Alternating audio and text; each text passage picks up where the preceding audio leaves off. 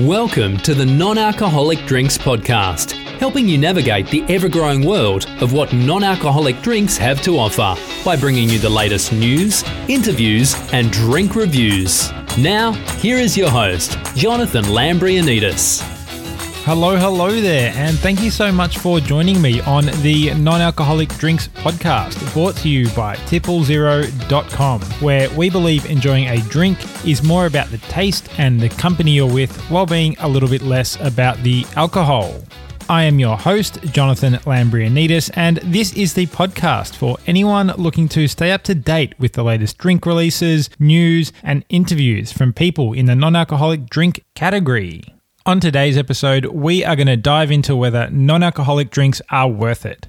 Are they worth your time getting to know, learning about them, and are they worth subbing out your traditional alcoholic drinks? We are going to dive into aroma, taste, and mouthfeel, and hopefully give you a bit of information that can help you make a great choice to find your favorite non-alcoholic drink. If you're considering getting involved with zero alcohol drinks for the first time, or simply looking to try a different category or a different sector of them, this is the podcast for you. So definitely stick around, have a listen, and let me know what you think. By the way, one last thing before we get started. If you want to get in touch with me and share what you're up to, what you're drinking, and what your thoughts are of the podcast, you can find me over on Instagram at TripleZero Drinks, that is at TIPPLE0 Drinks on Instagram, or email me on podcast@triplezero.com. All right, let's transition over to today's episode.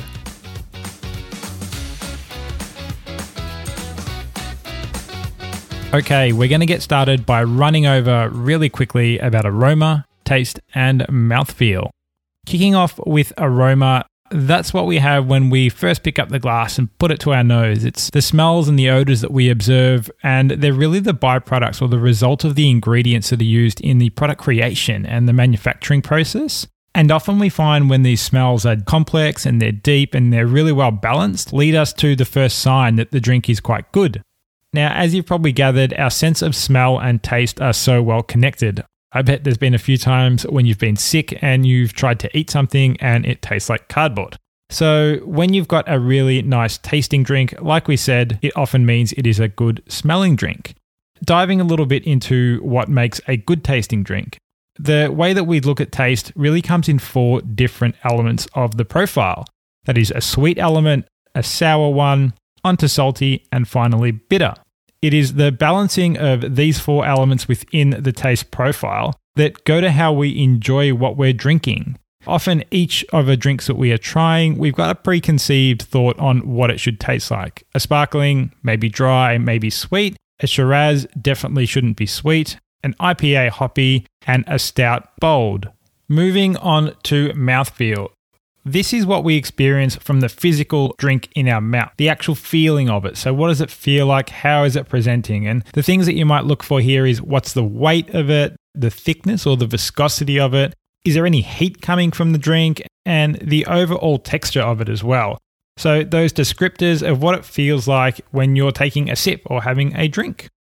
Now that we've got the piece around the aroma, the taste, and the mouthfeel out of the way, let's have a look at whether spirits are for you.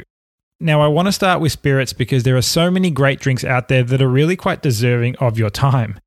For me, I just love the way that creators and distillers are out there individually distilling each and every botanical and flavor profile and then blending them together in a way that creates some really complex and amazing flavors. What this does is give great control to the person making the drink and really allows them to hone in on a specific style, taste, and flavor that they're looking to achieve.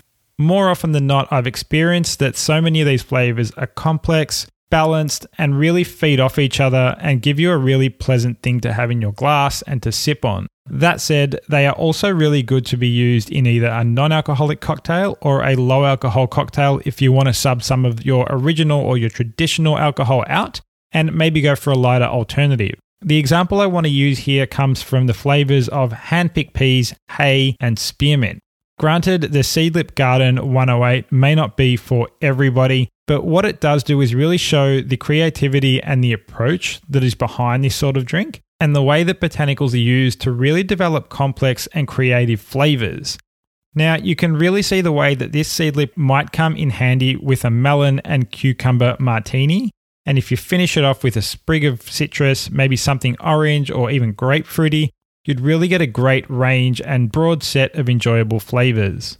With that, I can say that I've really enjoyed the wide range of non-alcoholic spirits I've tried.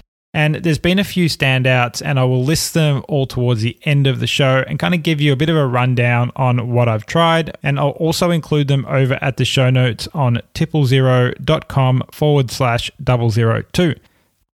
Now that we've landed on the fact that the spirits are quite good and there's a real range and option out there for everyone, no matter what you're looking to try, let's hop across and chat about the beers.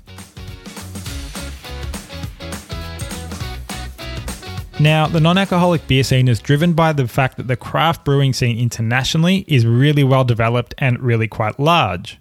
On the back of this, so many of these craft brewers are now looking to get into the non-alcoholic scene as well and try their hand at creating a non-alcoholic beer. This means, thankfully for us, we have quite a number of good non-alcoholics to try out there. Recently, I've been lucky enough to sample quite a number of these beers, and there's been a really great taste range. From a malt perspective, I've really enjoyed the caramelly, toasty, and sweet notes, as well as the really great hoppy tastes that come from the floral, piney, and citrus elements of it too.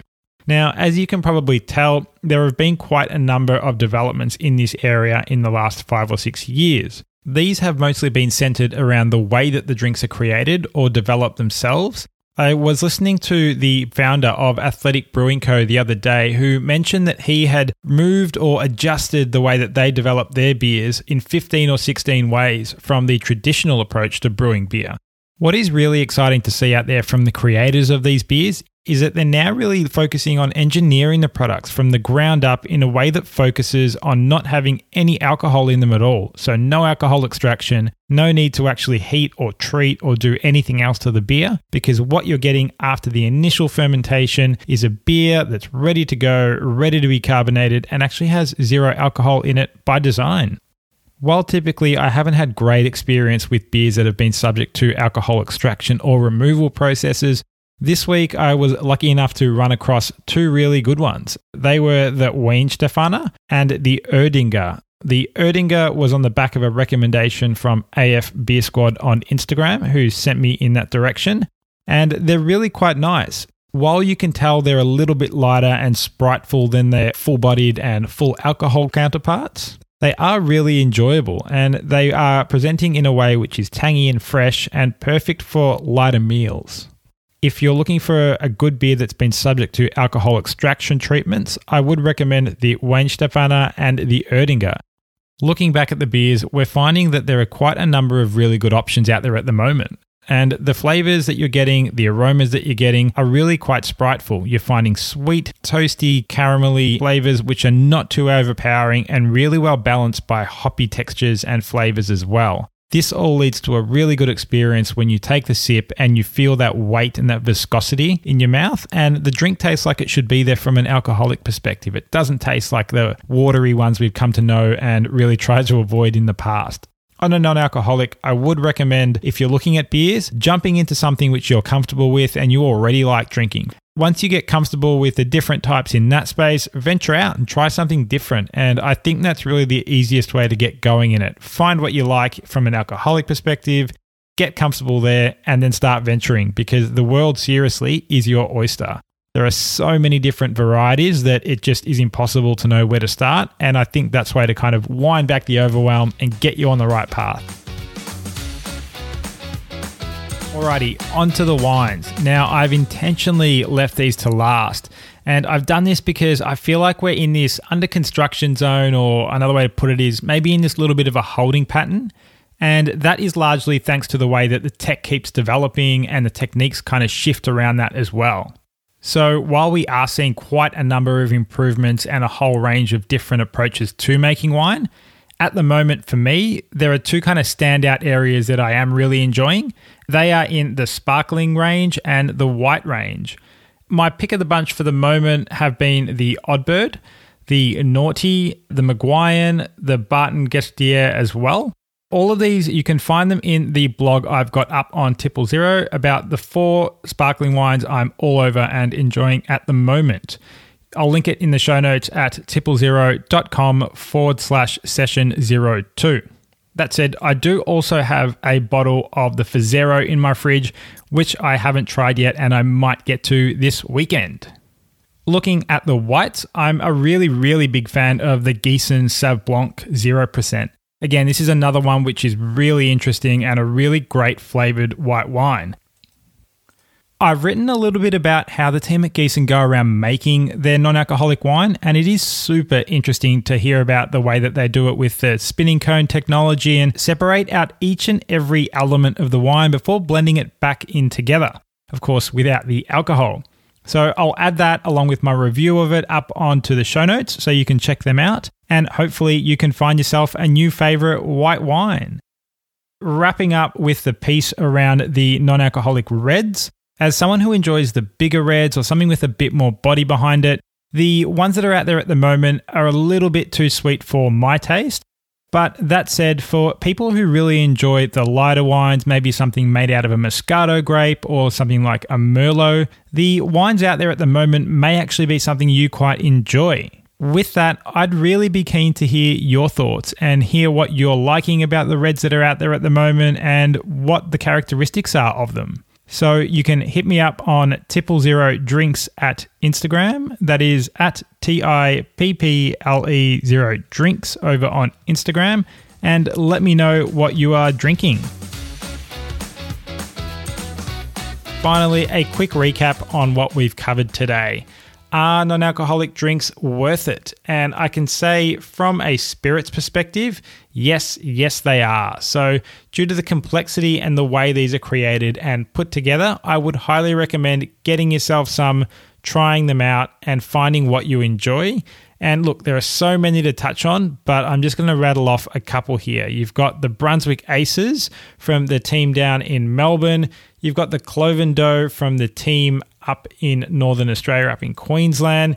You've also got the Vera, the Seedlip, and a wide range of others like Monday Distillery, who have a really good distribution, and Lyres as well. In terms of beer, I think we're on the same page as the spirits. There's quite a range of beers out there, and there are so many that are really doing well from a taste, an aroma, and a mouthfeel perspective. I will let you know the ones I've been drinking this week in the show notes at tipplezero.com/session02. But they include the Athletic Brewing Co. I have also been on the Bridge Road, Heaps Normal, as well as the Erdinger, and I will add everything into today's show notes at tipplezero.com/session02. Finally, the wines recap. Now, the whites and the sparklings are the pick of the bunch here at the moment. You've got the Gießen 0% for the whites.